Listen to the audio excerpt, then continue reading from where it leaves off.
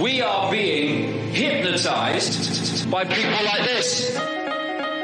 Newsreaders, politicians, teachers, lecturers. We are in a country and in a world that is being run by unbelievably sick people. The chasm between what we're told is going on and what is really going on is absolutely enormous. Oh yeah, dude. There's some Nephilim shit. It's like we all know what's going down, but no one's saying shit what happened to the home of the brave. These motherfuckers, they controlling us now, and no one's talking about how they made us fight to be slaves. And everybody's just walking around, head in the clouds, and wanna wake up to a dead in the grave. But then it's too late, we need to be ready to raise up. Welcome to the end of days. Everybody is slaves, only some are aware that the government releasing poison. Welcome back, guys, to another episode of Nephilim Death Squad, the show where we hunt down and expose Nephilim shit. I am David Lee Corbo, a.k.a. The Raven. That is Top Lobster. And we are joined here today by none other than Thomas, the Paranoid American. How are you, brother? Good. Actually, I heard we were killing Nephilim. I didn't think we were just tracking them down and exposing them. Whoa. This is the Death Squad, right? Easy with the Fed Jeez, posting man. over here, dude. Like, everybody knows Nephilim is short for a little, little schnozzers. Huh? Yo, dude. We're off to a bad start. I'm sorry. We're immediately getting banned. Is this good to mention the new HelloFresh sponsorship? No, not a good time. We got to wait a little bit before we get back into that one. But look, dude, we the first part of hunting them is following the trail and exposing them. And then once it becomes socially acceptable to say things like, kill Nephilim. But until then, I think there's probably going to be some sort of YouTube sponsor or a censor rather that's going to pull us off. But Dude, anyway, what if this Oh, world sorry. gets to a Did I point- just come out of the gate hot? No. unbelievable, dude. You got me thinking now. Because like everyone's trying to accept the next person. There's like laws and shit. Like, what if when the Nephilim reveal themselves and there's like this tribulation of however many years and they're just like They're a giants protected walking. class. Yeah, but like California's like, listen, we got to respect the giants. We can't keep calling for their genocide. And they have like a fucking giant flag. Yo, dude, it's probably going to get that ridiculously stupid in our lifetime. We can't I don't think that's move them stupid. from the front of CVS. We have to let them take as much as they want. As long as it's less than $1,000, the Nephilim can take whatever they want. As long as it's one child per household, the Nephilim can take whatever they want. Jesus Christ. It's funny though because like that's kind of how it really would be, right? So because the Nephilim get to make the decision, and we live in this weird culture where the oldest like information rules sometimes, even if it's not necessarily right, but it's always like, oh, this dude said that first, or this religion had that first, and the implication by just saying that is that the older you go, the more correct or the more accurate it is, right? So really, you could be like, oh, if you're Nephilim giants, I guess you were here first. You're like the OG native whatever akins that you're on, right? Like they would be the OG Native Americans, the OG whoever was in the sacred land, right? They could be like, technically we were here first. You know what I mean? It's So- again, I don't want to go too like political, but it is like the Jewish people, like they've got all this power. And in after this, like when the Nephilim are here, they will still get the pity. Like they'd be like, oh, like the Indians, they were here before us, and they're like giants. They're eating our children, and we're still going to be like, fingers. yeah, six fingers. They're going to be like, oh yeah, but they had a really tough time in the interdimensional world. Like the Nephilim calling everybody else becomes colonizers. Whereas like right now it's like white people are colonizers. Everybody else gets to become white people to the Nephilim. Everybody else is colonizers. They're the original people. Well, and then they get to call the shots. And yeah, anything that we say against them is, I guess, racism, right? I'm pretty sure that's racism. That's some kind of, we're talking bloodlines, right? You can't say the N-word. Help the conditions of Can't say one's Nephilim. birth. The new N-word, dude. And just to throw it out there too, the Nephilim were the first to invent anchor babies because technically that was their loophole of being able to sort of enjoy or have lineage that enjoys the fruits of the earth, because they were jealous, right? They were jealous of mankind. So they're like, I'm going to make sure my kids have a better life than I do. I'm going to go bang one of these pogs down on the ground. And then that turns into like this loophole. So now you've got this Nephilim portal baby, shout out Joel Thomas, but the Nephilim portal Shout out, baby is an interdimensional anchor baby. Yeah, I mean the Nephilim are just like Again, I don't want to. How racist can I go? This is my show. Fuck it. They're the worst races. I mean, we went from they're like basically probably Jewish, and then we just compared them to black people, and now we're saying Mexicans. I'm like, yo, dude, we got to build some kind of interdimensional wall. We got to build it real tall. We got to build walls to block these portals, man. Oh my God! You know, we're coming off of something that's really interesting, and I think we have a chance of getting this guy on, although he is potentially facing some legal issues. But there's a gentleman named Kyle. Tom, I don't know if you saw this yet, where the guy does a undercover infiltration of the Freemasons, and he gets just an initiation level ceremony recorded, and it's very disturbing, right? Yeah, no, I've seen it. Yeah. Right. And so I've reached out to the guy, and he said that he'd love to come on. He's going to let me know later on in the week. Right now, he may be in some legal issues. We don't know what's going on. And so I said, keep the details to yourself. But is it illegal? It's illegal to record like a super secret occult ceremony? I don't know. I guess. I mean, it would be like a civil matter. It wouldn't necessarily be like a criminal matter if there was any sort of. But who knows? I mean, sometimes when you're in one of those lodge rooms, right, you might have like the treasurer of the government or whatever in there. You might have like the comptroller. A senator. So if you got a comptroller and you got some like, they can play some games where it's like, well, technically it was in a private setting and you recorded a high-ranking government official. So now it's not this thing. Now it's this thing. And pucker up.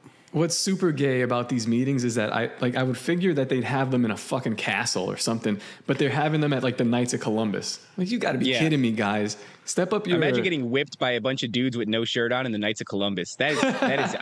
I might consider getting whipped by a bunch of dudes with no shirt on in a castle. I'd be like, this feels a lot more high level. But just going into like an Elks Lodge and getting whipped by a bunch of old dudes. If you got white sheetrock on the wall behind you, you're not going to be able to do an occult ceremony. I feel like that should be a rule. You've got to at least paint it like a red or something like that. These people are or it's got to be wild. In the forest. It's got to be in the forest. The spirit of the Nephilim aren't going to leverage, the fabric of society in your favor if you're in an Elks Lodge. It's not happening, dude. But I guess that doesn't stop them because they got this dude. It's an initiation level ceremony. Homeboy's got his shirt on, and I do believe he's getting lightly flogged. I could be mistaken. I've only caught glimpses of it. And whenever I see things like this, I can't help but think of guys like you or like Juan Ayala who have shout out to Juan. A lot of fun. Shout out to Juan, who have a lot of really fun information when it comes to all this sort of occult rituals and these various secret societies. And I'm going to see if I can pull it up here, but there is a really awesome video, and I believe you're all, both of you guys are familiar with this video, but the audience might not be. And it's of a gentleman, a black, I think he's a priest or what would you call? What's another word for a priest? A reverend or something.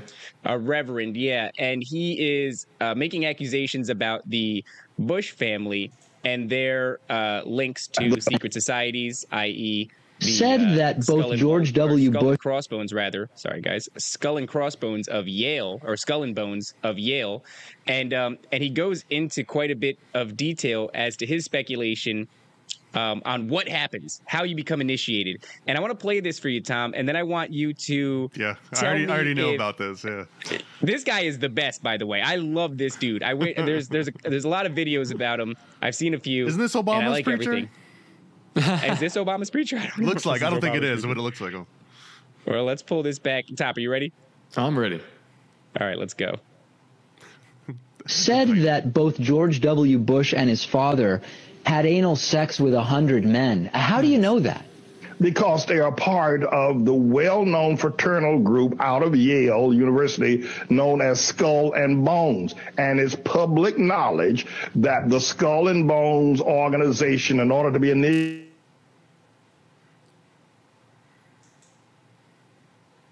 first of all, then a part of the process, you had to stand in the circular, if you will, masturbation squad to be a part of Skull and Bones. And then you also had to be penetrated by the elder persons in Skull and Bones. Wait, did he say masturbation squad? That's the new show, bro. I was saying, like, all right, we got to rebrand. We'll talk after the show, David. That could definitely be a sub show. I'm not mad at Masturbation Squad. Now so far, because these are bold claims from whoever this gentleman is. I wish I had his name because I greatly respect him. But these are bold claims. A masturbation squad to be laid in a casket and urinated on and masturbated on. And I do believe he just said penetrated by the elder members of Skull and Bones at Yale. Now, does that sound reasonable to you, Tom? Not as a regular man. This doesn't sound reasonable whatsoever. But is this line up with what you have come to understand about these secret societies? I mean, this is the elite of the elites, so you don't want to just let anyone in. You want to make sure that whoever's coming in can take at least 100 fat hogs of old dudes.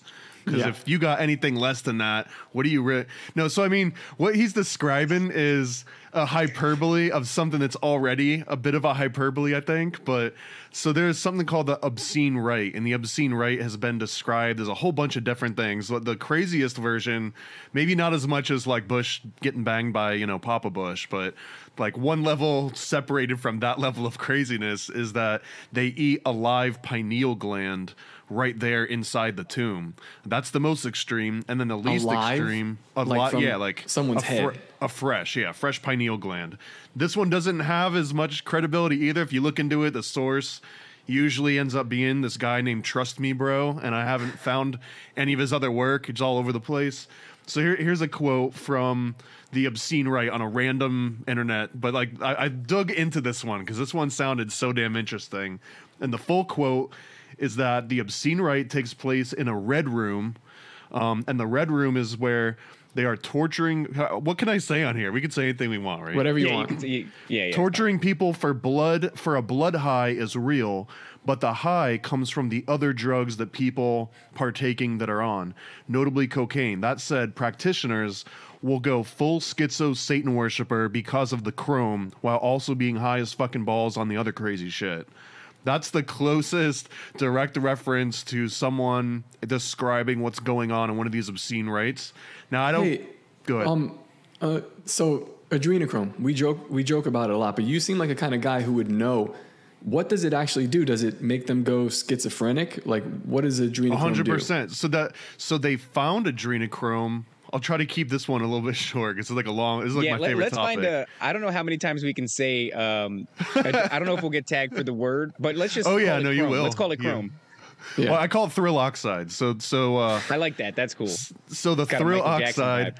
Originally, what happened, I'm going to like simplify all this stuff, but I've got a documentary on YouTube. It's called Thrill Oxide that you can search and find some of this. Definitely check that out. So is it really called that, or is it called what we're not saying? No, it is. So on Rumble, it's called The Real Word that starts with an A, and on YouTube, it's called Thrill Oxide because I got a strike for just saying it too many times. For telling their secrets. Said like 100 times in 20 minutes. Apparently, that's pushing the limit for. So where they found it originally is, imagine you got these rich people that have been in power. They've got all the resources and money at their disposal. And everyone knows that as you get old, you die. That's kind of like a given you can't escape from. But one thing they were noticing is like, damn, my progeny, this guy that I'm about to leave all of my assets and resources to, he's acting crazy. Like, he might actually be crazy. And they also noticed that once people, and what they were describing is early onset dementia. And usually, if it happens in the older people, still, it's like, okay, yeah, grandma got a certain age and they start kind of sunsetting and that sort of took its natural course. But when it would happen to your progeny, now it's a problem because now you don't got anyone to leave everything to. And it was such a stark difference. It was like they were normal yesterday. What's going on? Why are they starting to go crazy and talk to themselves and like hear voices and stuff? So that was where it originated, where the rich people that had the money and had the control of the science and the schools, they were like, okay, focus on this because this is one thing that we can't do anything about, and it feels like we should be able to fix that. So with all our money and power and resource, find out what's going on. So one of the things they did is they did extensive tests on dementia patients and schizophrenia patients. And just through a long, boring course of research, they discovered that schizophrenics consistently had 4 to 10 times the amount of thrill oxide in their bloodstream versus anybody else. Like it was consistent enough that you could say if you just randomly sample a room and took the people that had higher levels of thrill oxide in their blood, they would be on the closer to the end of being schizophrenic than people that had lower ends. So that's like the overall scientific official version. This is between the 1930s and the 1950s in America specifically. Okay, conspiracy theory time. The United States government is making us all crazy with the internet. Well, the world government with the internet in order to harvest our adrenochrome. How easy would that be? You just scoop up anyone on the street and drain their blood. And we're Like they all got just it. redlining all the time. We're all worried about Israel and Palestine, and we're worried about the economy, and we're worried about, you know, who's racist and who's homophobic and all this crap and the debt and and we're redlining all the time. And so at any moment you could just scoop one of our bodies up and It's and so just much suck on our easier. foreheads. They have to run a whole pedophile ring to do this in Hawaii now. Where if you could just get the whole population, I don't know. I'm just throwing it out there. We'll see. I like it, dude. I like it. Well, wouldn't it make sense too? Like, all right, the reason that schizophrenics are producing more of this thrill oxide, right, is because they are going through it all the damn time. Like everything for them is dialed up to 10. They're going through a horrifying experience far more often than the average person. And so just by proxy of that experience, I would expect their adrenaline levels to be spiking constantly. Well, you get what like a feedback loop is in terms of like audio, right? It's like when you say something and a microphone picks up the thing that you said, but then it comes through the speakers and then the microphone picks that up too. And it forms this infinite loop where it just, and until you turn the volume down somewhere or unplug the mic, it gets so bad that your speakers will blow, right? Like it'll just keep getting worse until you fix it. So there's some aspect of that. Like if you guys are familiar with like uptake inhibitors, like MAOIs or SSRIs, what these things do is they, I'm oversimplifying this, is they kind of form this intentional feedback loop where normally your body produces something, like let's say it's a dopamine or serotonin. SSRI would be serotonin. Your body creates a certain amount of serotonin, it gets released, and then whatever doesn't get used is supposed to kind of like get sucked back up into your little, dopamine nozzle or serotonin nozzles, and it like saves it for the next time that you need it. So it doesn't actually use everything, and all the other stuff that doesn't get sucked back in to use for the next time, highly technical terms by the way, that stuff, it just degrades and it dissolves, and you don't really like absorb it. It's a normal process, right? So an SSRI means that's that point when it like normally gets sucked back up and stored for later. Like instead of putting it back in the garage, it's like, hey, we got all this stuff out, let's just use it all. You know what I mean? Or like, don't put it back in the garage, keep going out there. So what happens is now you've got more serotonin in your system just in general than you normally would have. And it's not that like you're creating the serotonin, it's just that the normal serotonin that would normally be reabsorbed and stored, you're just using it all constantly. Just partying. So yeah. It's just like a nonstop party.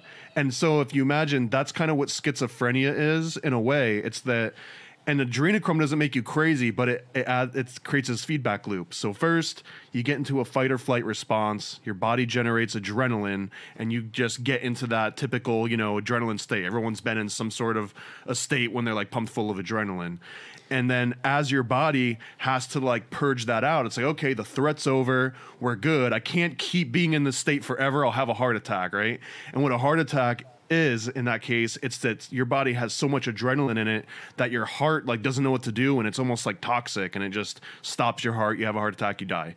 But what you can do is that as it degrades, if your body processes all that extra adrenaline and doesn't re-uptake it, which is what cocaine does, is basically an inhibitor that keeps adrenaline in your system.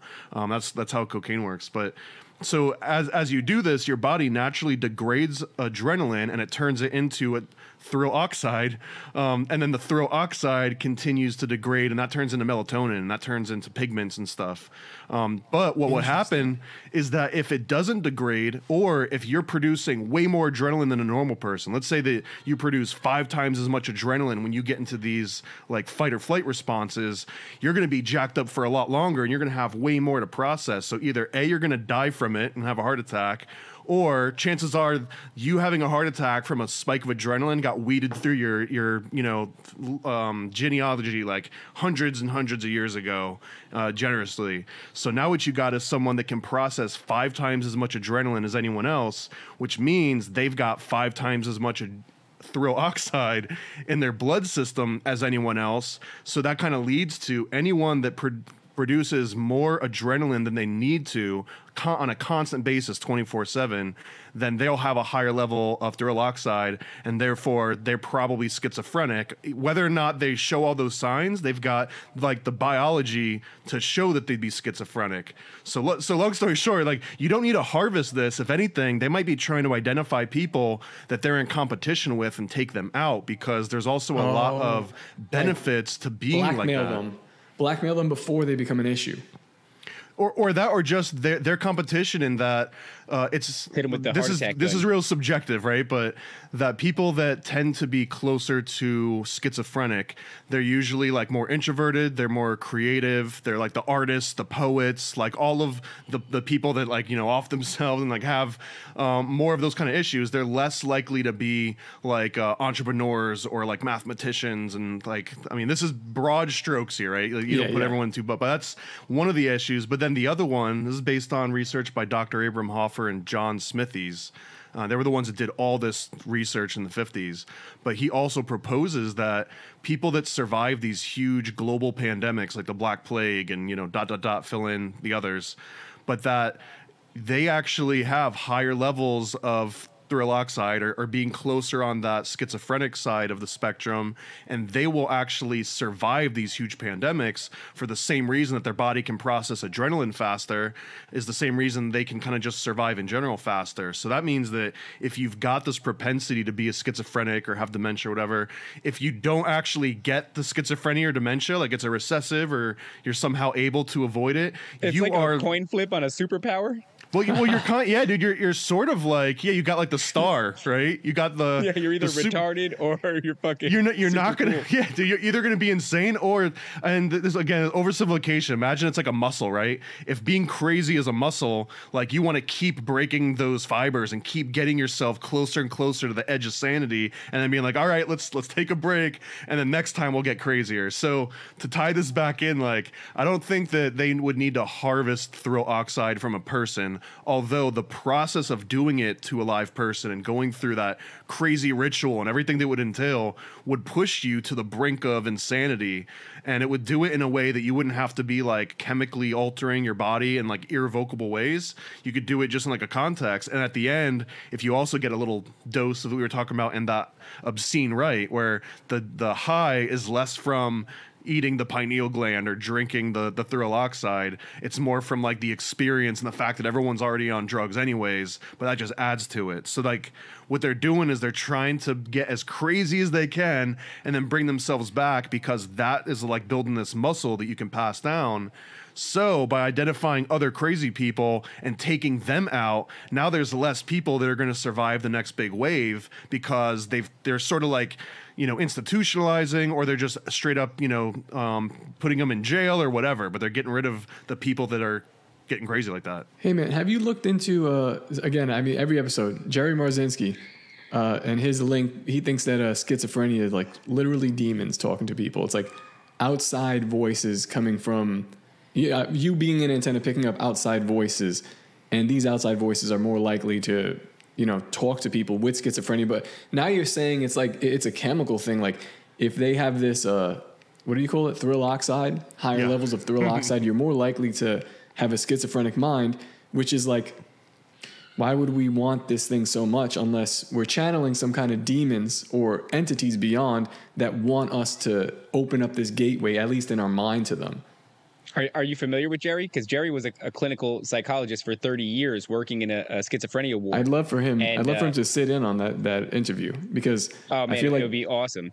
Yeah, I would love to, man. That sounds awesome. I'm not familiar with his name or his work. I would love to get a more kind of clinical version of this, especially from someone on the inside.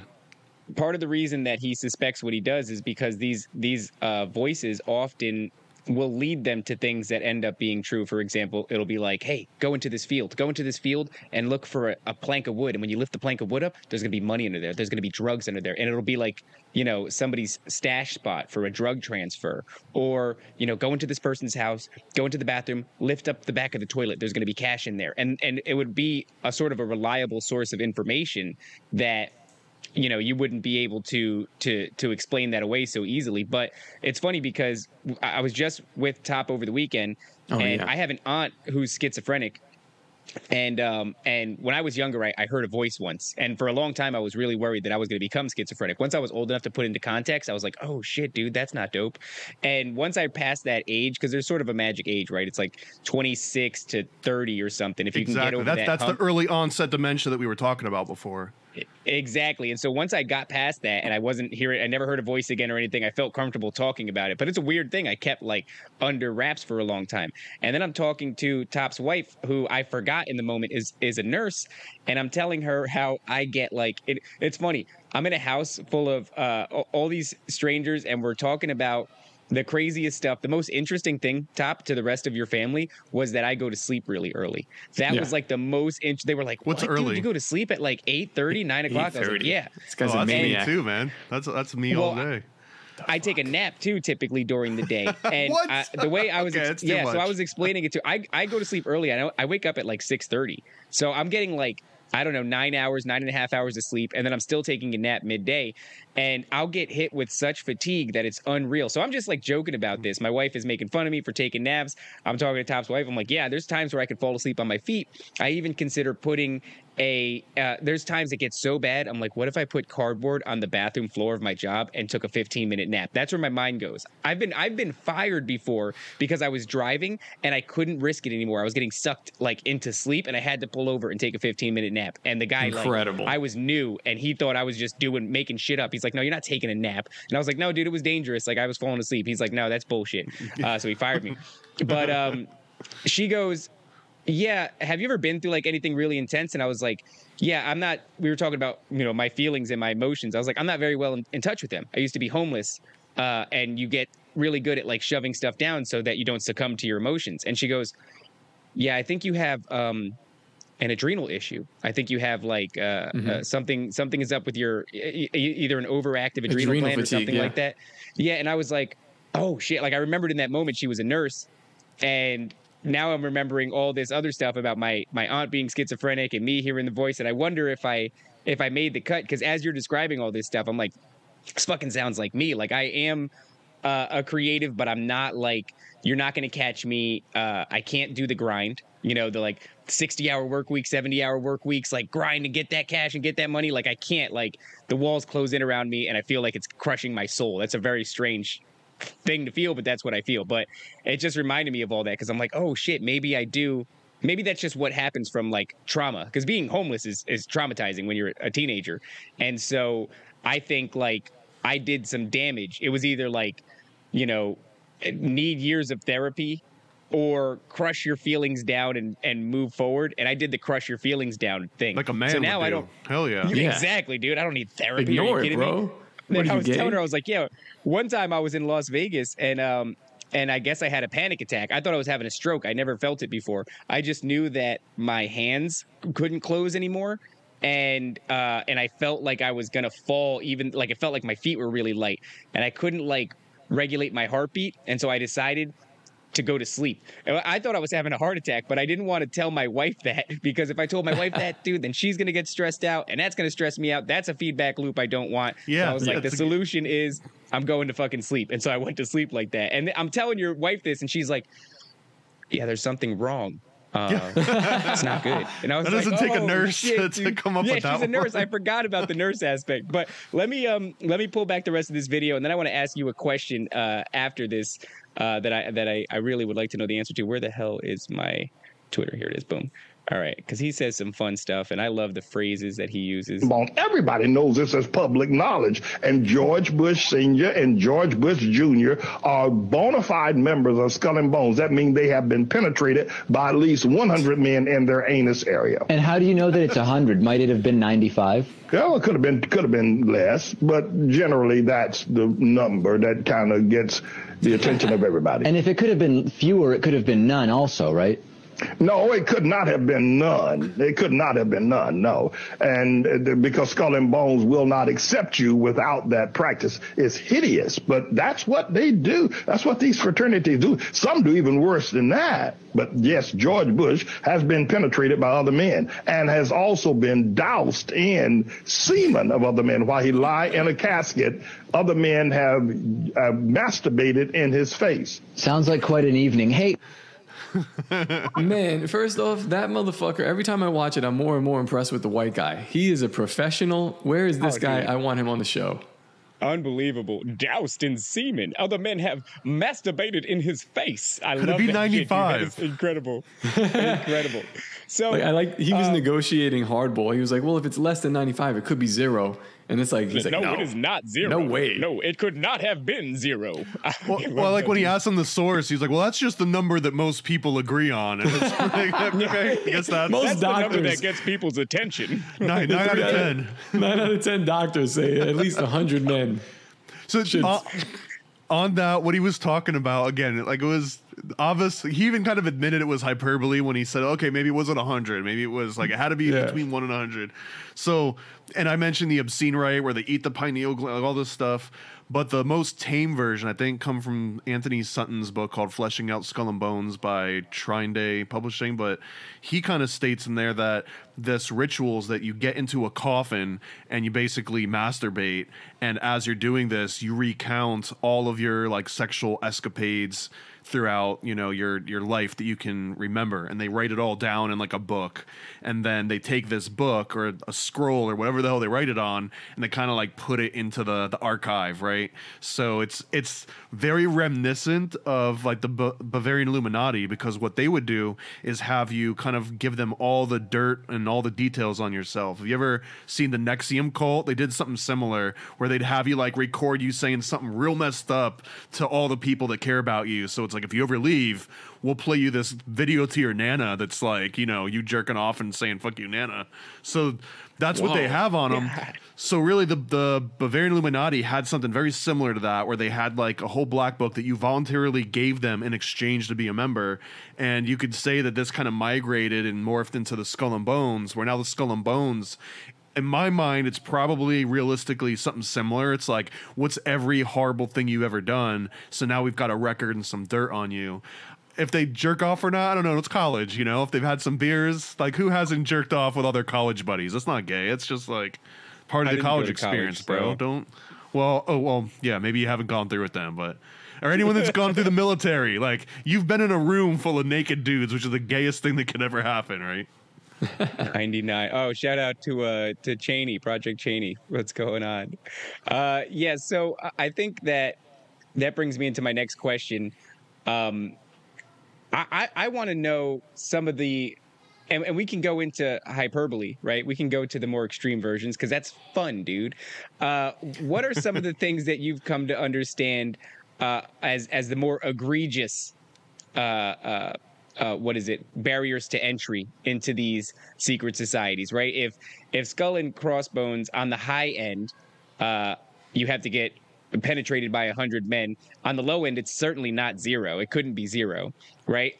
What other secret societies have a bar for entry that is very disturbing? I have a question. Now, this is like, you might know. What does the anus have to do with thrill oxide? Because it seems like they're going through this route constantly, especially with children. So what do you have any insight into there? I don't think anything, and to be honest, from what my understanding is that you could get the same quality thrill oxide from a cow as you could from a person, and none of it involves torture or anything like that. All you got to do is extract the adrenal gland, and that has all the components you would need, all the precursors that would create adrenaline. So essentially, first you create adrenaline, and then you create thrill oxide out of it. Anyone that's got an EpiPen, if you, I mean, they probably have like special chemicals and stuff, but the old school EpiPens that they were bringing back from World War One, they were starting to go bad, and it would go from a clear liquid into like a milky or a pink liquid. And the original name for thrill oxide was pink adrenaline, because that's literally what it was. They had all these stocks of adrenaline, epinephrine's the other name for it, and that just from sitting around too much in the back of, you know, a tank or whatever the hell they were storing it in, it would degrade. And that's exactly what happens. Adrenaline degrades and turns into thrill oxide. So people would be, you know, need an EpiPen, and they'd shoot themselves up with what they thought was adrenaline. They'd get some of that adrenaline, but then they'd start tripping out and hallucinating. And that's actually where they first started connecting these dots. So a lot of the source for that original epinephrine that turned into the pink adrenaline, I mean, I don't think that came from human subjects. They just got that stuff from cows and horses and whatever other sort of byproducts from the farming industry, because that's what makes adrenaline and thrill oxide so unique, is that there's not any other real chemicals that have a universal effect on all other animals that can also be extracted from mammals. There's the butofen or whatever it's called that comes from the frogs that people do, like the darts, or they lick the frog and they trip out. And then there's like toxoplasmosis, where you like lick a cat's butt or whatever, right? But all of those have a way different impact, because what's happening with adrenaline and thrill oxide is that's the actual chemical that's meant to do the thing that you're doing. So I can take it from me and give it to a cat, or I can take a hippopotamus and extract it from that and put it in my body, and it all is this like universal substance. So I don't want to party poop. Yeah, so I don't think that torturing a kid. You're not party pooping. Well, somebody should tell the elites this then. Well, that's what I'm saying though. Like the it's like, it's not the destination, it's the journey, right? So it just makes it makes it more fun. If this is indeed linked with schizophrenia, and schizophrenia is linked with like speaking with demons, then this kind of does follow, like all this butt stuff and all like the torture that you're doing is literally just insane, because you can get it by other means much easily. Instead, you've created like this global blackmail ring to do something that you could have gotten from a cow.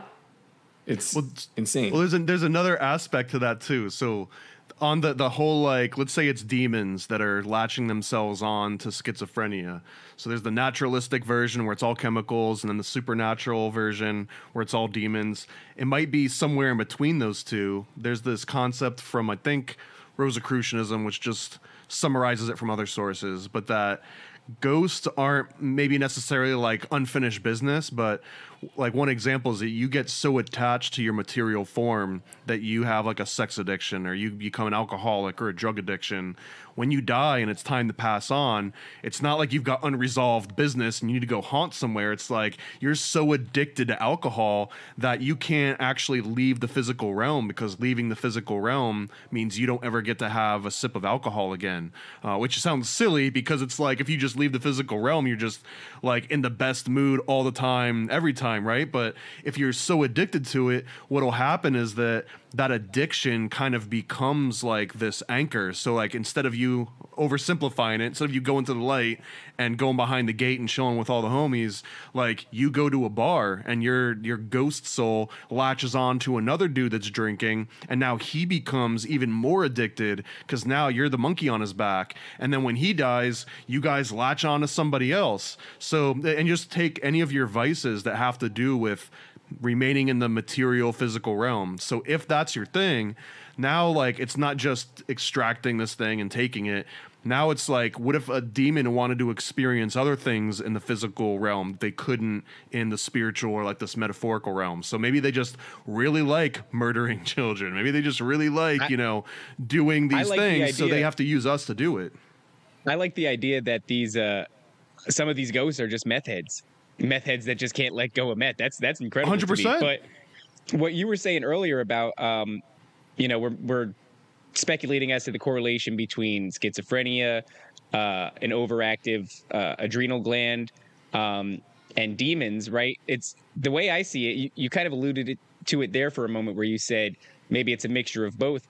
But it's like if the brain really is a receiver of frequency, and these entities are reduced from, instead of a physical form, strictly energetic form, and your brain has the capabilities of receiving them, but only under the right conditions. And maybe these chemicals alter the receiver in some way where then it's more susceptible to taking in things like that. So maybe it is a feedback loop, right? Where it's like maybe if there is trauma, because I would expect that there is and I can't say this definitively, but it sounds reasonable to suggest that there's a link between childhood trauma and future schizophrenia.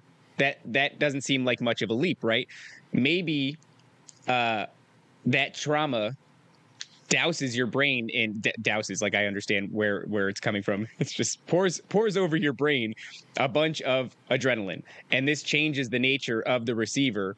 And now not only did you have a traumatic experience, but the chemical reaction in your brain has now changed the receiver in such a way that you are receptive to these frequencies, these entities that are otherwise just energy and frequency. And now it is a feedback loop, because now they're interacting with you because of the trauma, causing more trauma, causing more adrenaline, causing you to be more receptive to them in their messages or whatever, until, you have some horrifying case. My aunt is, beyond the pale in a lot of ways. She is full-blown schizophrenic, multiple personalities. And I've said it before, I think, on the show, but she's been arrested for climbing the George Washington Bridge. She's been arrested for stopping an NJ Transit train. She was on the news for that. She's been in and out of institutions and halfway houses all around New York City, basically. We were from New Jersey, and so she was in the hood of New Jersey in Elizabeth, which is just a terrible place to live, and then on the streets of New York. But she has told me things when she was okay, when she was on meds that, calmed her down and made her pretty normal for a while. Of course, it's always when they neglect the meds that all of this shit comes rushing back. But I think that's probably a double-edged sword, right? Because I remember the way she would describe it was like everything was on mute, like her whole life was on mute. Everything was just kind of smothered. And so she wasn't a fan of them. And they would bring her some peace. She'd be able to interact with her family for some time. But I imagine that whatever that experience is life, it's still not worth not hearing voices. Because of what it does to your quality of life. But she would tell me things like she would smell the devil. This is one that I've talked about pretty often. A horrifying story. She was really sort of open about sharing this with me. But one of the things she said that stuck with me was that the devil had a particular smell. And I don't know if you've ever come across this notion, being into occult research and things of that nature. But she said that the devil smelled like sulfur and rotting flesh. And throughout my research, I find that a lot of people who have run-ins with either cryptids, aliens, alien encounters, spirits, whether it's some sort of demonic entity, they will describe a smell associated with it. And it's very rare. So they won't always describe a smell associated with these encounters, but when they do, it's putrid, sulfuric, and I've even heard stories where people claim to have been in the presence of portals opening, and that's one of the things they smelled was a putrid, rotten, sulfuric smell.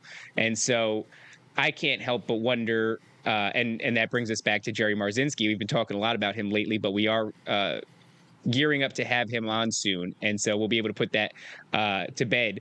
But right now it's like this, this thing in our brain where me and Top just keep going back and forth about it because it's incredibly interesting. I mean, do you want to get into what happened over the weekend? What we saw? Oh, yeah. I'm actually talking to the person that showed us that to get them to send me the recording. And they've agreed to do that. They just haven't gotten around to it yet. But essentially what happened, Tom, over the weekend was that we were hanging out with some friends, and one of them confided in us. Unfortunately, somebody close to them had passed away of a fentanyl overdose. And the roommate of the person who passed away was aware that they were going through it. They locked themselves in a room, and they didn't quite know that they were overdosing. I guess they knew that they were high, and they knew that they were alone in that room.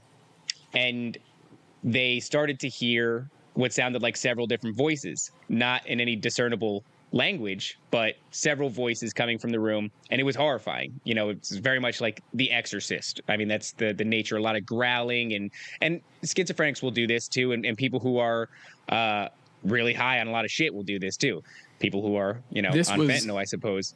Like listening to it there, it was definitely more than one voice overlapping in two different like pitches. One is like a guttural growl, and the other one is like you can hear a guy at the same time like whimpering. And there's one person in that room. And there's people that can do that. It's called dual throating, I think. Well, but did they die right after? No, you don't die right after. But I mean, if you're channeling something that could give you a skill that any human could do, only if you knew how to, you know what I mean? Like it could just be a thing that people do as they get channeled too. Well, I said two voices, but David said he heard three, and the other person said that there was like 3 or 4. But I'm just being like super conservative. I'm like, more than one. This is like a JFK assassination. Like, there was 3 shots. Oh, there's 4 shots. Well, so I thought that I heard 3.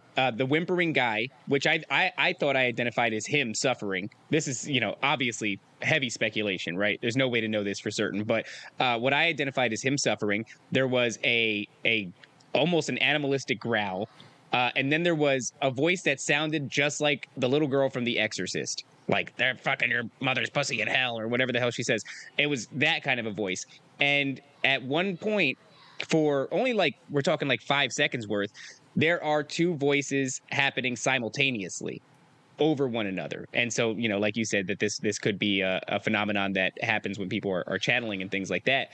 But it was, I felt bad it was happening at Top's house. That's how I was like, I feel bad that we're listening to this we had to go outside on his porch, and even then I was like, it was dark out and shit, and I was like, this feels fucked up. I feel like we shouldn't be listening to this here, but I was stoked. I really wanted to hear it, and it was. And then unfortunately, the guy, he has enough. He doesn't want to record anymore. It's so terrifying to him because he's hearing this as well, and you can imagine it's probably significantly higher audio quality. There's like shit. So there's shit falling in the room. It's something. It's like a struggle going on in the room, and the dude's just recording from the other side of the door.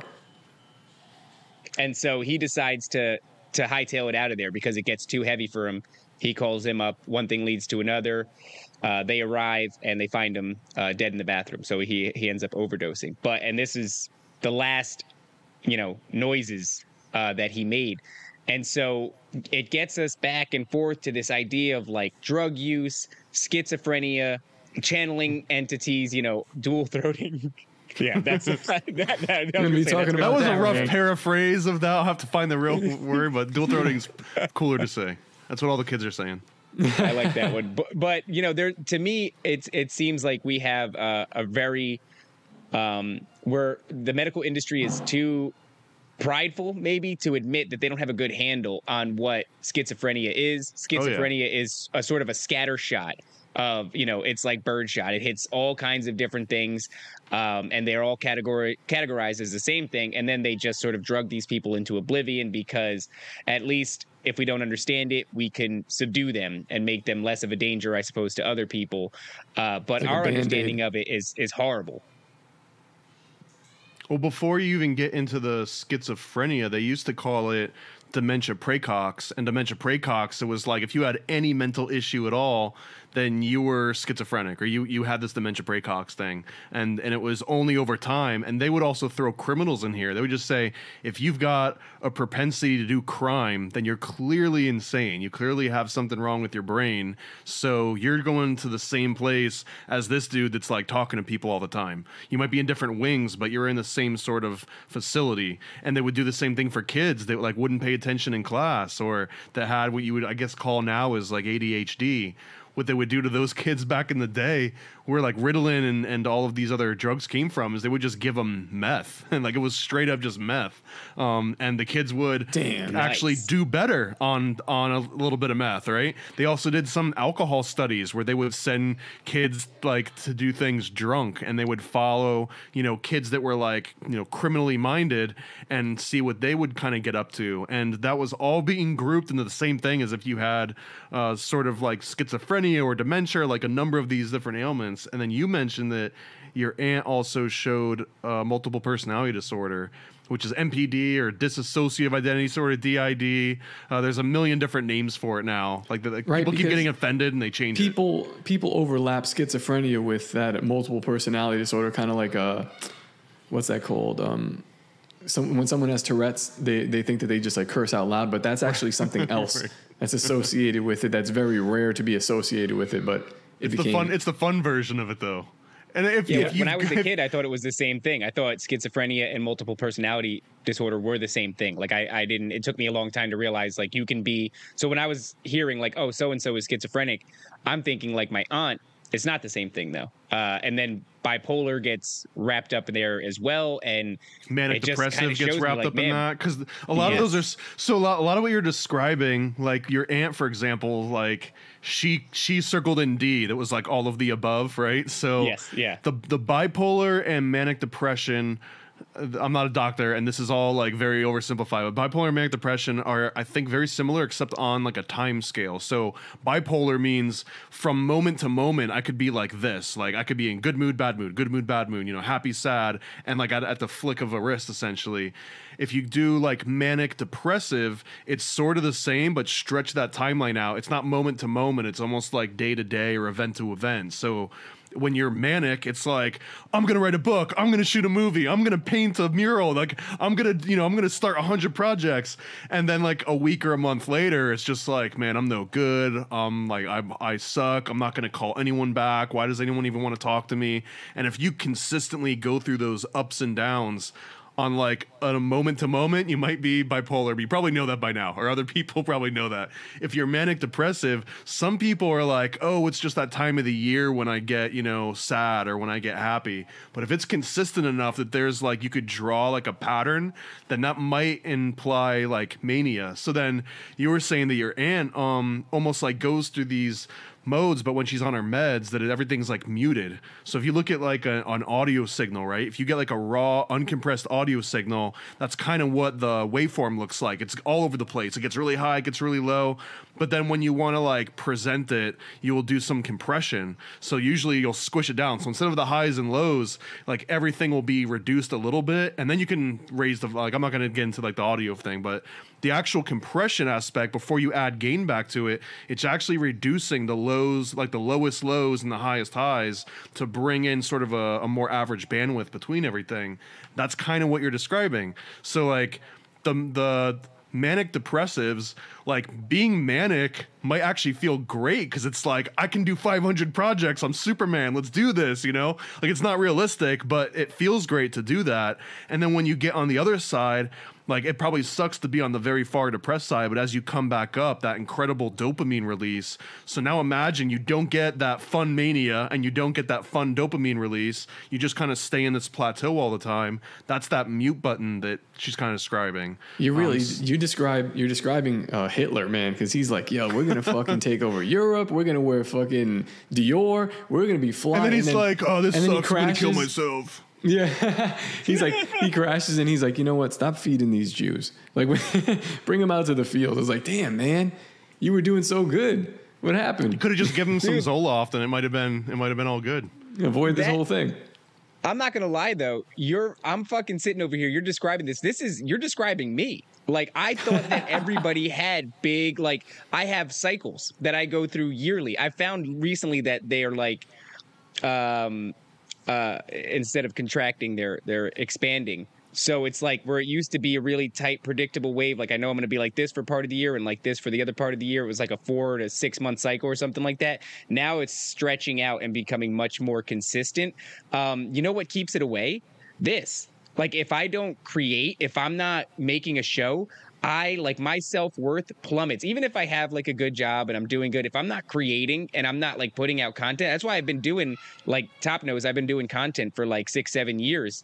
It's what I found that quiets it. And if I don't do something like that, it's like I just have my brain does a really good, I think it's a good thing. It feels like a good thing of like connecting dots and all this other shit. My mom used to worry that I was going to be paranoid. I used to have, well, I guess I still do have ADHD. They put me on Adderall when I was a kid, but I experienced the mute and also the thickening. Like your boy got fucking, oh no, it was the opposite. I was fat as shit. And then I took Adderall, dropped all the weight. But I became like essentially depressed. And I became, I had to go to Scared Straight. So the scared Get the fuck out of here. Because I got We got to find that video. Like you say, I had to. Like, well, I did have to. So what happened was when they put me on Adderall, I became incredibly irritable, and I got into a lot of fights.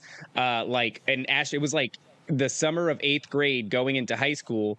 I wasn't going to go to high school because I had been in 13 fights in 8th grade. And the reason is because I was on Adderall and I was incredibly irritable. And if anybody did anything to me, it was on. And I ended up going to like Rahway State Prison, which was, New Jersey State Prison. And it was the only way that I was going to pass the thing. And man, this would have been 2003. Yeah, 2003. And they were definitely like hitting you. This is before it was a show. Like on the show, they didn't hit these kids. When we went, they hit us. Like they fucked us up. Well, they had a show in like the 90s too. Yeah, I bet you they hit him on that one. I bet you back in the day it was an MTV show, if I'm not mistaken. Well, it's good entertainment, dude. Like it was one of my Jerry Springer. Dude, there was one where it's just this big guy comes out and just like hold my pocket, and that's the whole show. Is he's got this little kid like holding his pocket and like walking around. Yeah. Okay. I don't know what I can say on here. Did you have 100 guys jizz in your face? No. 95. And they pissed on me. Sorry, 95. Yeah.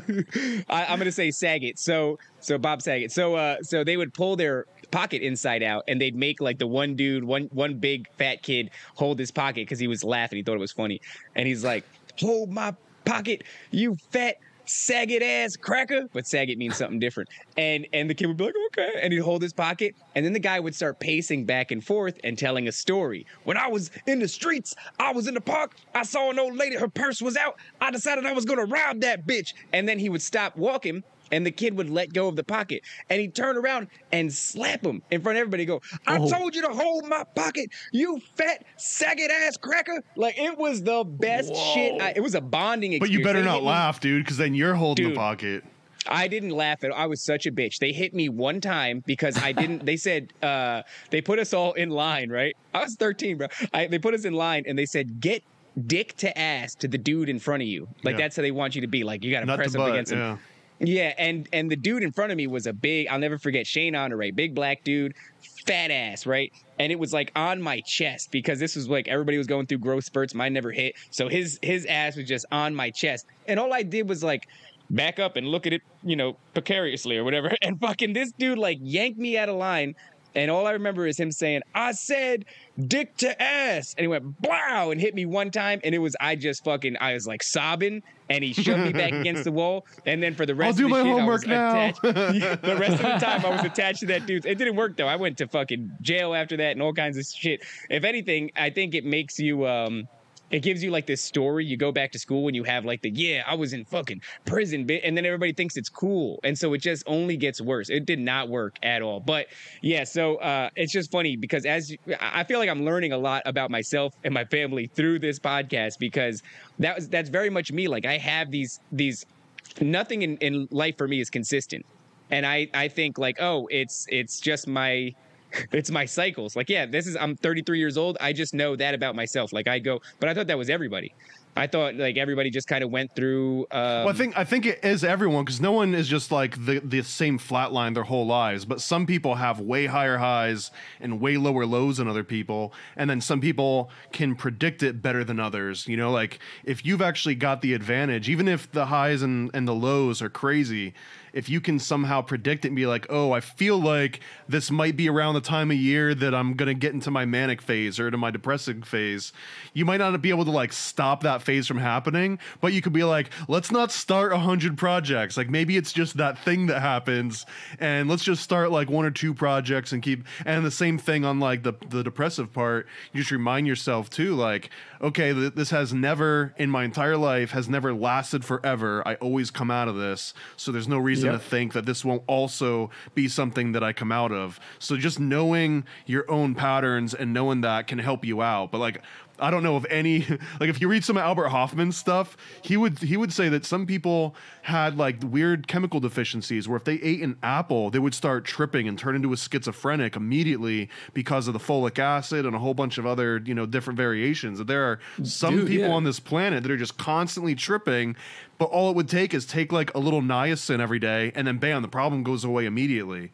Yeah, this is like the route that my wife has been exploring, because she still is a registered nurse in Western medicine, but the idea of supplementation, and not just supplementation, but like finding what you're actually deficient in, and she's gone down that route, even to like the extreme of like she went gluten-free for a long time, and it does free your mind, like whether it be the bacteria in our gut or the chemicals in whatever kind of bullshit process goy slap that they're feeding us. This does affect us all the time, because I feel the same way. Sometimes I'll wake up and I'll be like, but I'm more cognizant of it now. Before, I guess I would get like frustrated or like be confused. Now I wake up and I say, oh shit, like I feel like I'm going through a funk, but I'm aware. I don't know why. Nothing really happened, but I'm aware of it. And if you're aware of it, then you can be like, okay, well, things are just going to be a little bit more down. Don't feel like everything around you is crashing. Get through it, and then you're back running. And guess what? You get through it, and I'm back fucking running again the next couple of days or however long it is. It's not like, for me, it's not seasonal. For me, it's like random. So I guess I am manic depressive too. I'm learning about myself. Thank you very much. This might not be the best analogy, but it's like, here's the difference between like crazy and sane, I guess. Again, bad analogy, but let's say you shit your pants in your car or something, right? Like you go to let out a fart and it's a little bit more than you ordered, and you get out and you start walking around and just going through your normal daily life. If you were like completely oblivious to this and other people are noticing it and they're laughing and they're pointing and stuff, and you still just like keep on living your life and that's crazy. Don't even at least acknowledge it, you're kind of crazy, right? If you get out of the car and you're like, okay, I still shit my pants, but I know that I shit my pants, and you kind of shimmy around and people see that you're acting like you try to get to the pants store, right, like right, you're looking for the that's normal. But it's normal at a level that your brain, it's not just like logic, like your brain is seeing like that dude is acting like he doesn't know that he shit his pants when it's clearly out. Like I can smell it, I can see it. How does he not feel it? So again, silly analogy here, but it's kind of the same thing where if like you wake up and you shit the bed or you shit your pants, like you'd be like, okay, this is a day that I shit my pants. Let me just live accordingly. Maybe I'll go take a shower and change or whatever. But if you get out and you don't even realize it and you go and live your day, now it just like it turns into a horrible feedback loop, because now people are going to treat you differently because they're like, this guy is fucking insane. This is a great analogy. This is I don't know if you know this, fantastic analogy, because it is like that. Like you're smelling like shit. And other people will tell, like my wife would tell me, she'd be like, what's wrong with you? And I'll just tell like, I'm just feeling like down, but I'm going to, and I even let her know, because she'll pick up on it. But it's like, yeah, if I shit my pants, she'd be like, you smell like shit. Like what's going on? And I'm like, what do you mean? What are you fucking doing? Or, I mean, you could also just be like, she'd be like, oh, you're smelling like extra pungent today. You'd be like, yeah, I know, I stink. I haven't showered for a couple of days. It's like, oh, you're nasty, dirty. But if you're like, what are you talking about? It smells great. Like I haven't showered in weeks, but there's no reason that I should. Like now it's like, oh, you're starting to go crazy. It's natural. Now you're starting. Yeah. Well, now you're starting to go crazy. Well, to tie these two things together, shitting your pants and what Top was saying about goy food and what they're feeding us and how you can really remedy a lot of this shit. And then we'll hop off this afterwards, because I do have a question that I think is really interesting for Tom. But for a while, I realized I couldn't eat carbs. Like simple carbs would make me crash like unbelievably hard.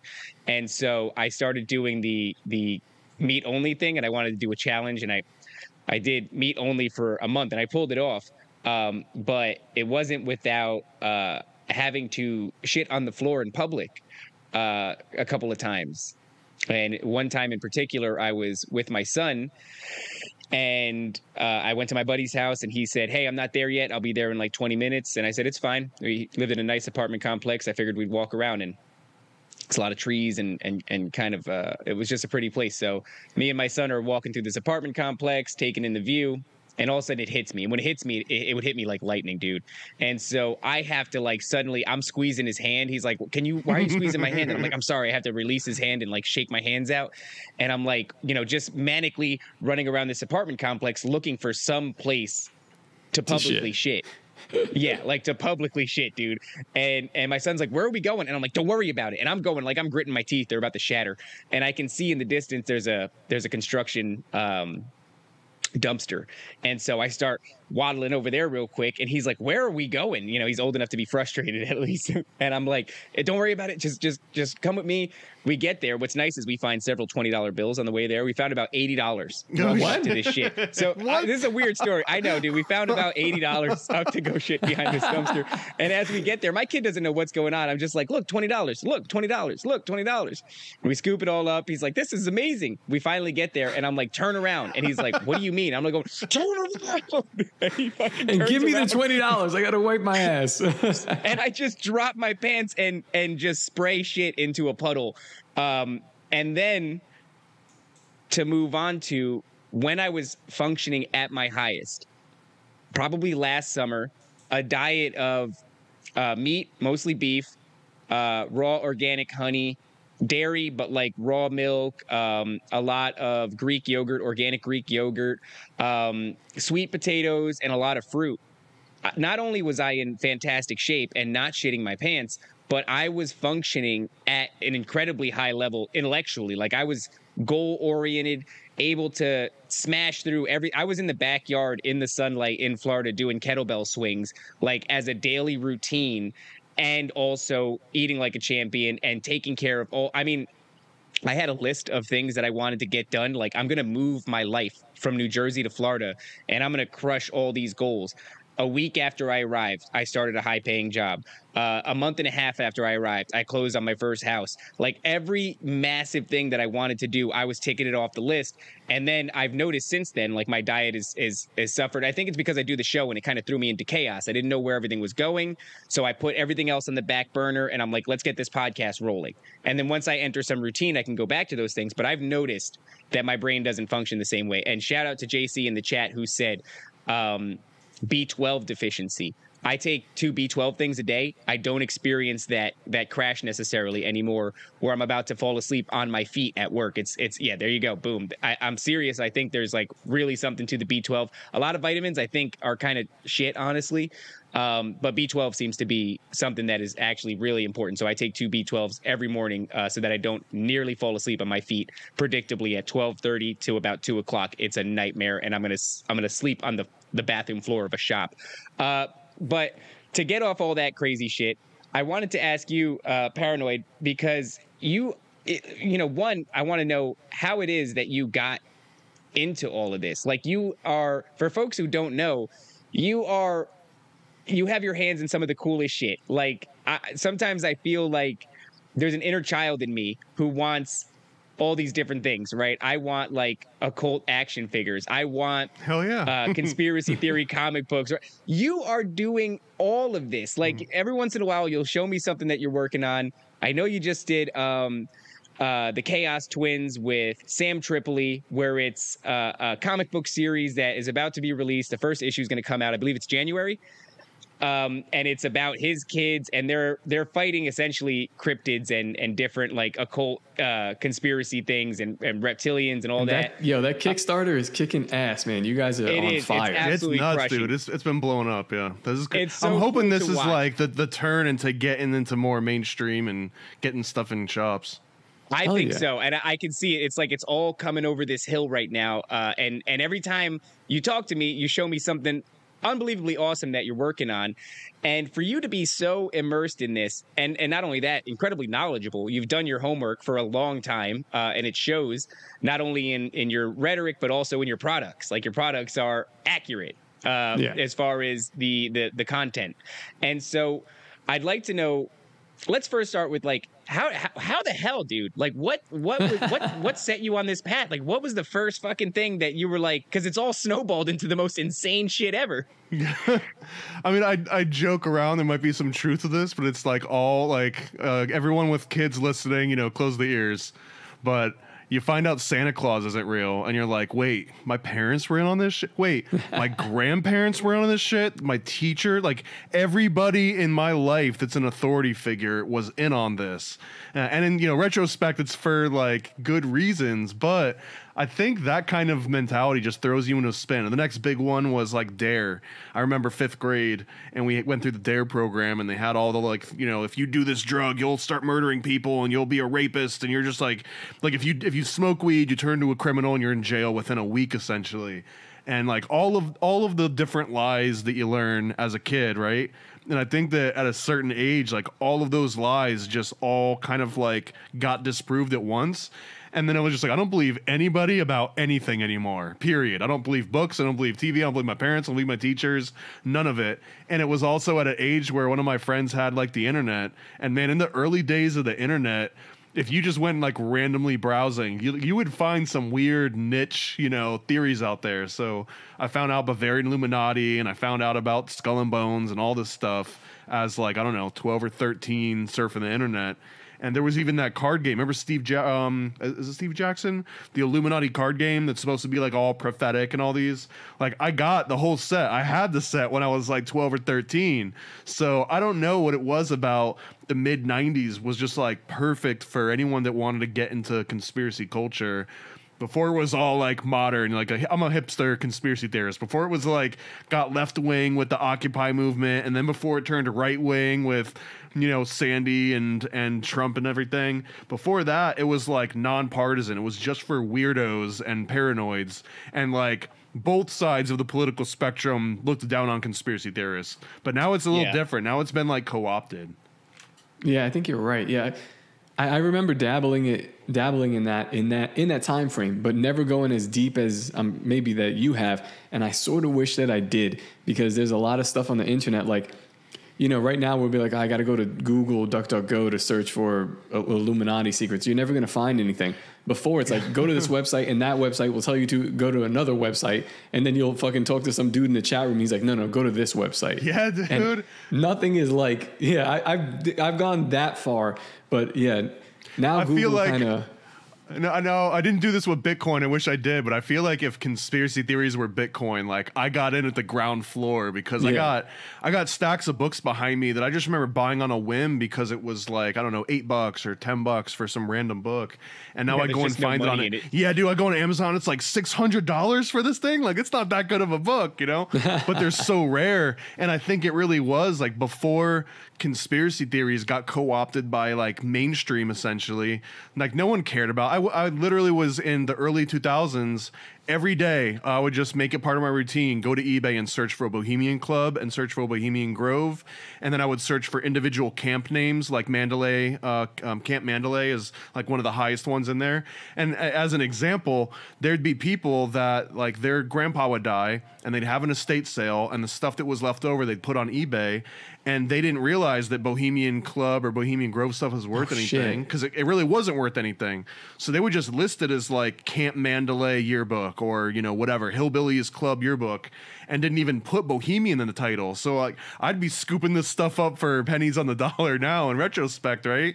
But now you try and find this, and somebody, like, prints out, like, a 3D printing of an owl that has nothing to do with Bohemian Grove, and they'll be like, Secret Society, Bohemian Grove, rare artifact, you know, like, all those buzzwords. So now you can't just, like, come across it by chance and get, like, a good deal. Now everyone's just saying that anything that has an owl on it's Bohemian Grove.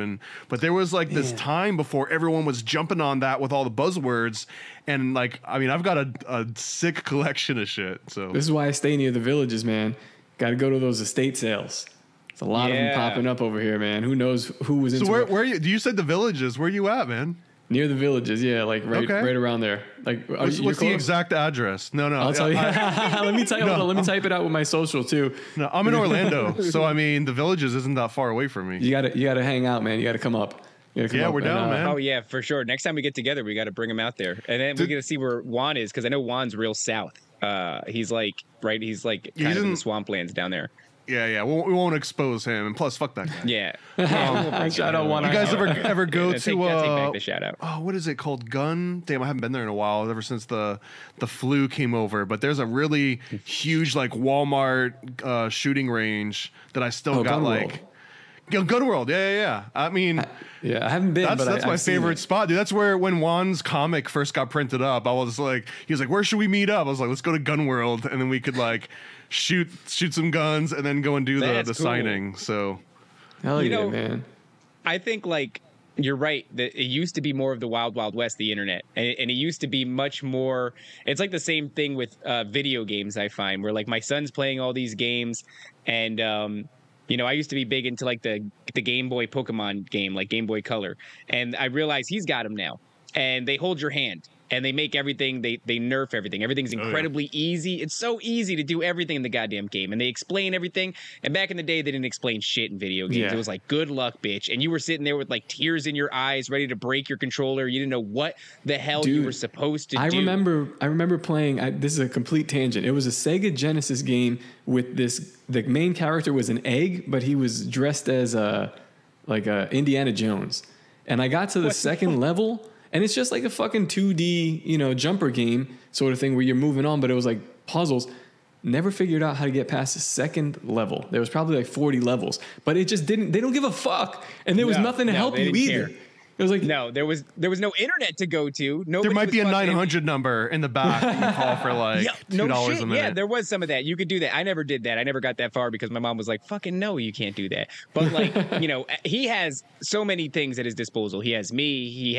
We can go on YouTube and look up a video. I don't like doing that though because I think there's a lot of value in going through that frustration and then figuring it out. But the internet was like the same way. You're right. It has become partisan, and it's specifically like conservative leaning now. Like conservatives are coming to because they're the ones that are getting fucked over left and right.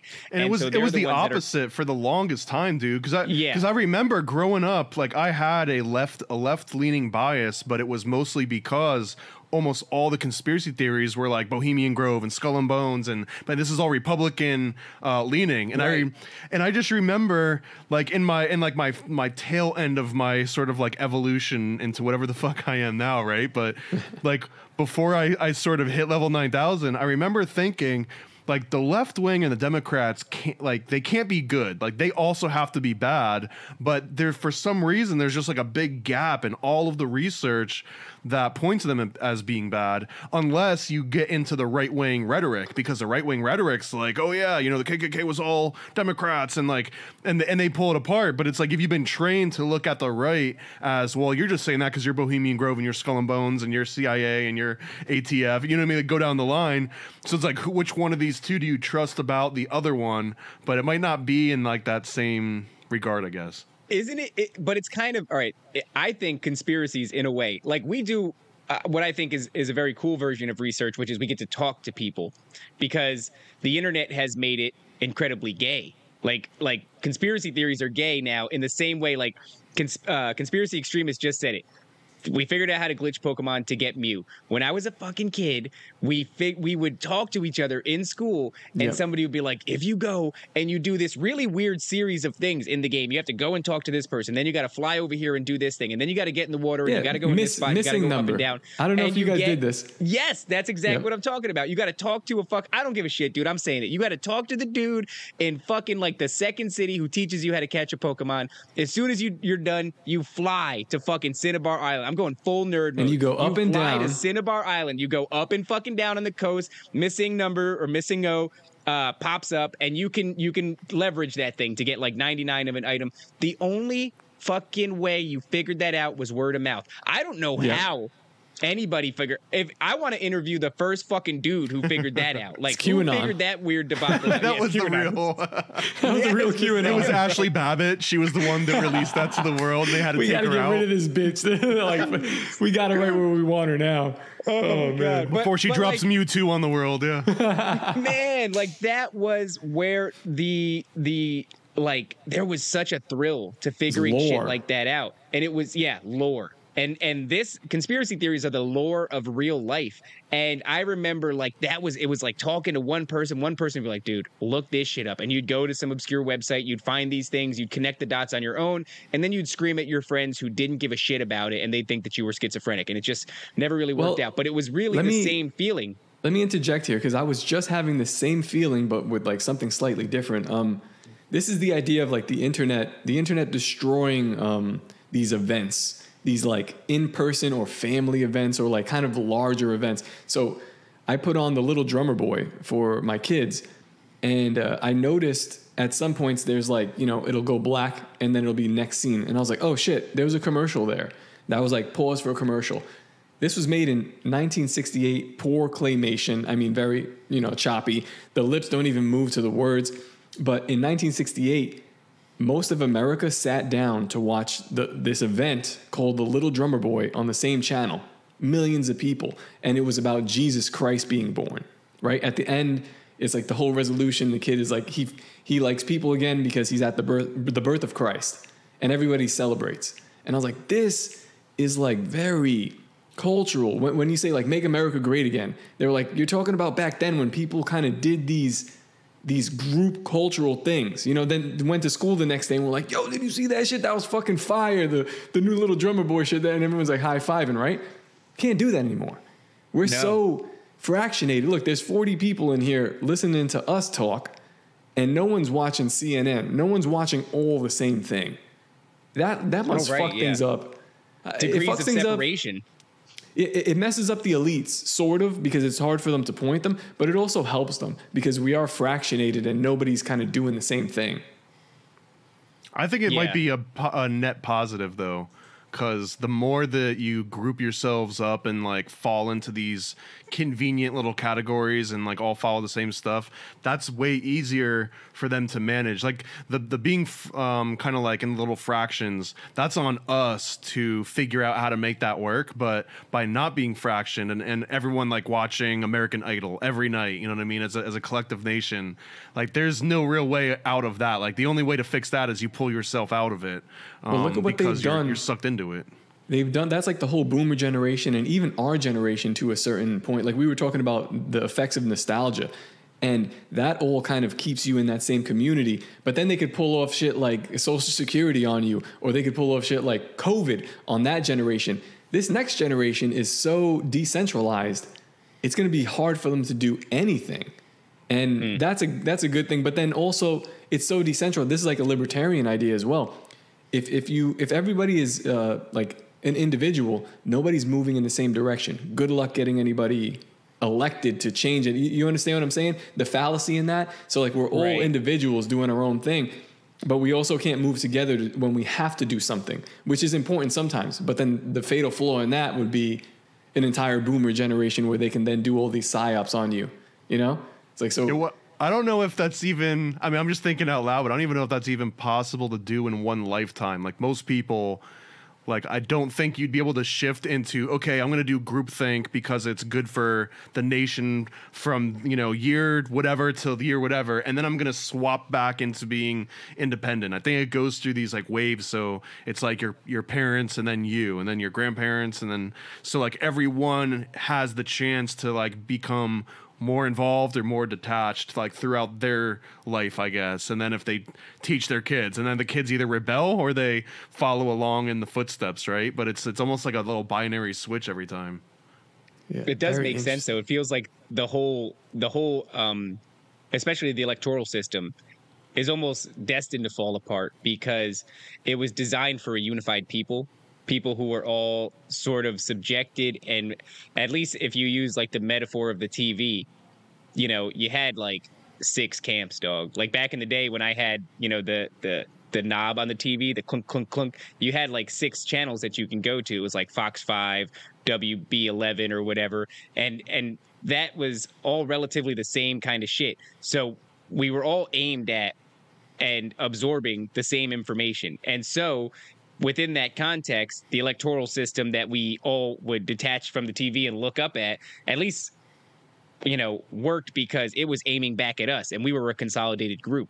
Now, it's almost like, how can it last much longer? You know, that whole idea of like there's not going to be a 2024 election. And whatever that means for people on the extreme side, it means Trump is going to prove that they subverted it, and he's going to come back, and his first term is going to be null and void, and he's going to get 2 back-to-back terms again. But on the much more gracious side, it's like people are going to lose faith in the election system, and because of what we're learning about Russian collusion and all these different things, and maybe we are going to not have a typical democratic election anymore, and things are going to look different somehow in this upcoming one. And I just realized we started this dumb show, and it's going to lead right into this fucking. I'm so not looking forward to the stupidity that 2024 will be, and the shenanigans that hopefully they give us, because these lizard people they're. It's hard for them to create anymore. I mean, they just rehash. So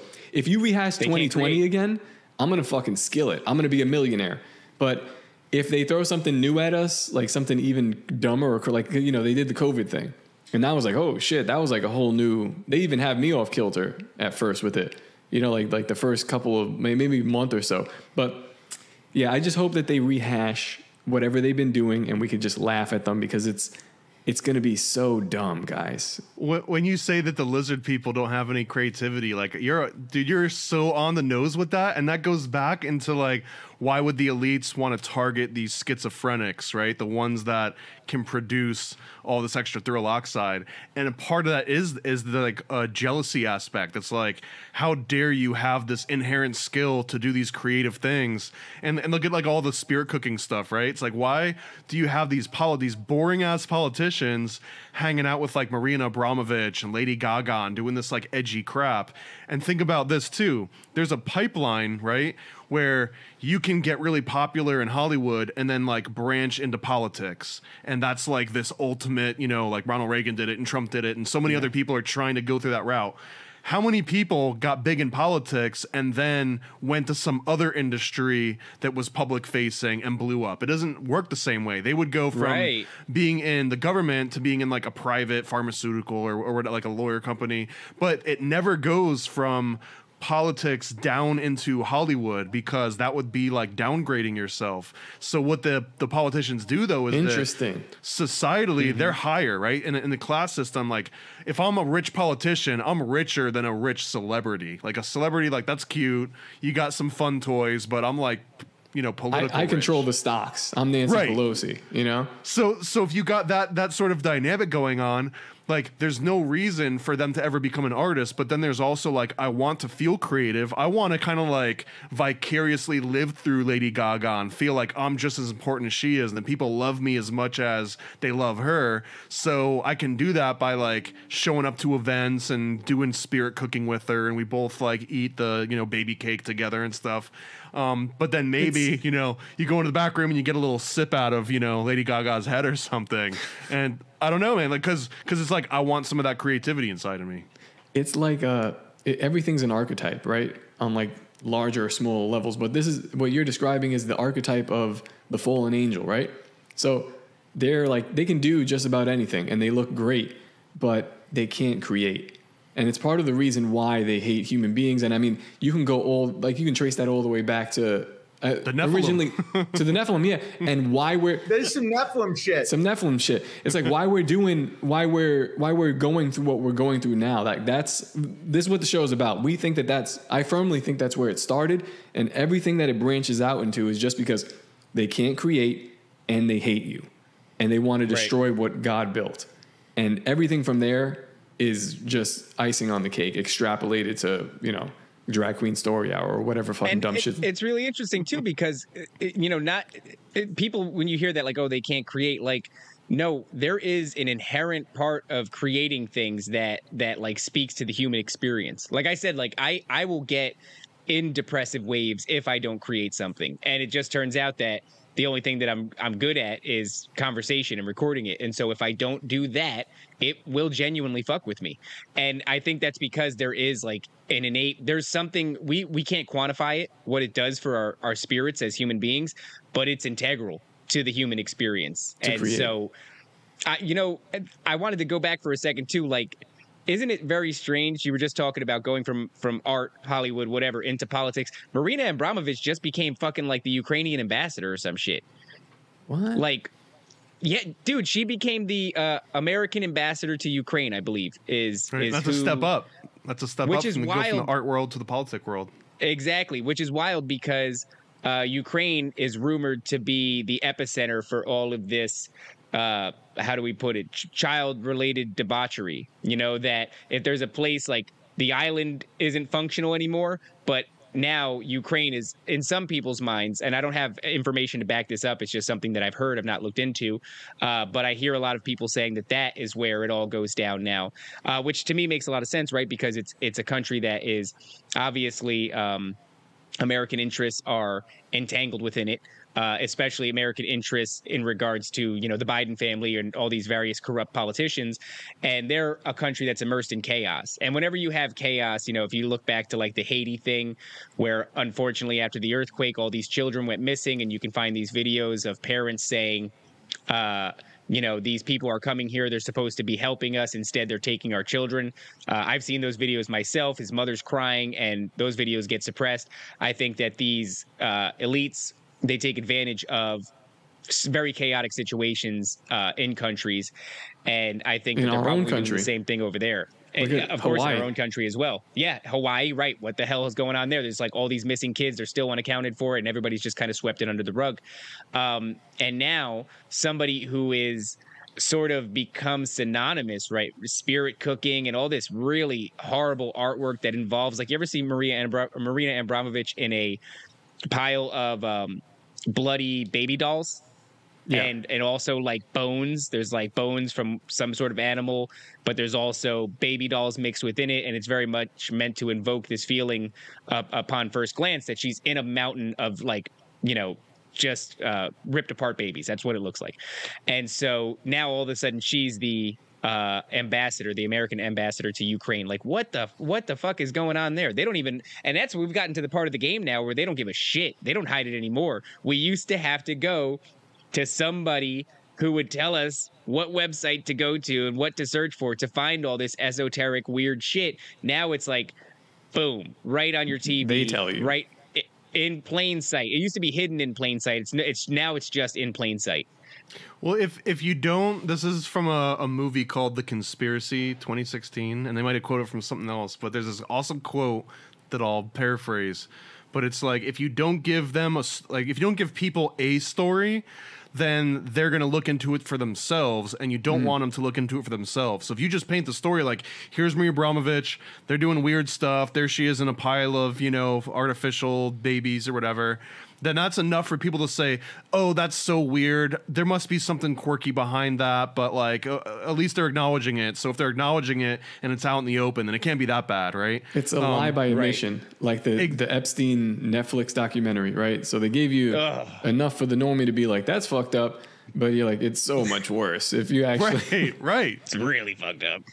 But now someone's like, oh, I saw the documentary. I'm not arguing. Yeah, he was a bad guy. And it's like, it can stop there. But if there was just radio silence and there was a complete void, then something would have to fill that void. So if you're in the position of power, you might as well fill that void yourself. It's like a simpler version of the Hegelian dialectic, right? Where it's like you've got a problem and a solution, and if you can introduce the problem, then you can also probably introduce the solution. That's the synthesis, antithesis. Yeah. But that's kind of like a practical version of it, is doing it this way. Man, listen. I feel like we could talk for another 3 hours, but I know you got a hard out. And how do we bring this one in for Orlando? We covered everything.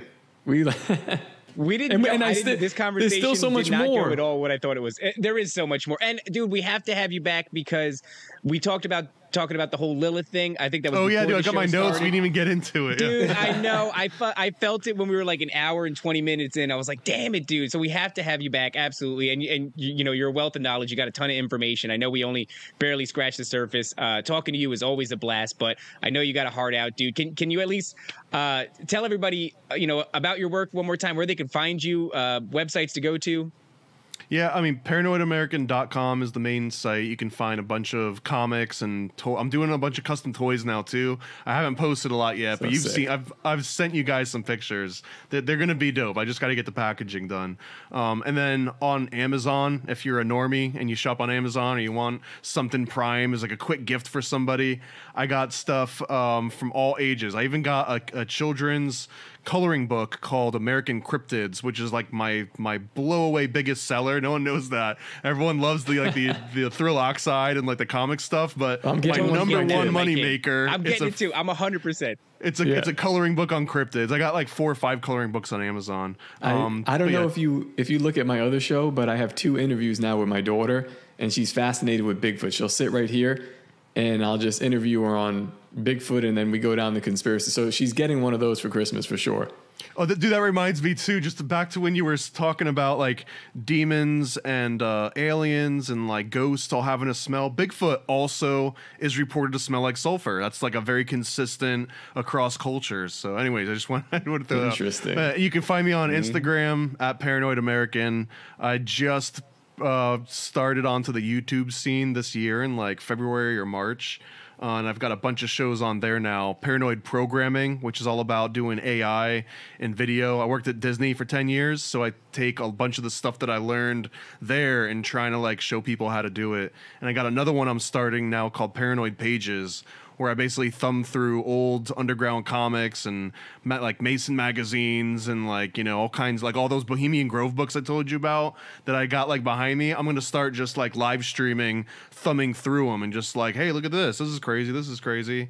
So yeah, follow me on YouTube. Follow me everywhere. You're amazing. You're fucking amazing. You're amazing. No, I'm serious, man. Because I do have to hit you up more because I'm in a very similar field, but I know I can pick your brain dry, man. And now you're an hour from me. Forget it. This guy's amazing. Go follow this dude. Go and check out his stuff. I think one of the reasons your shit is so awesome is because you can tell like you're stoked about it. And whenever people are stoked about the thing that they're doing, they do a good job at it. You do an excellent job with all the stuff that you do because you're very much into it. So everybody go check that out. Don't forget to go to NephilimDeathSquad.com. Follow us on Twitter. Follow us on YouTube. Also, guys, it is Thanksgiving week, and in honor of the whole thankful thing, instead of doing a traditional episode of the Ravens Watch, I am actually doing a Q&A on Wednesday at 7:30. So if you're a fan of the show and you want to ask anything, I'll be riffing for a good hour and a half before I have to get off and catch Tower Gang. So it's Wednesday night. But that'll be what's going on. So instead of a regular episode, you can catch me on Wednesday doing a live Q&A on the Ravens Watch at YouTube. And just so you guys know, everybody's having a bit of trouble finding it. The Ravens Watch, all one word. Search for it that way.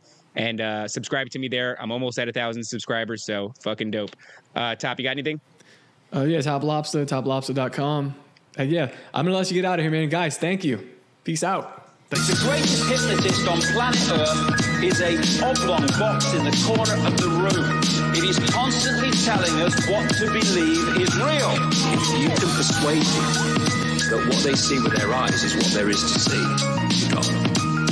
Because they'll laugh in the face of an explanation that portrays the bigger picture of what's happening. And they have.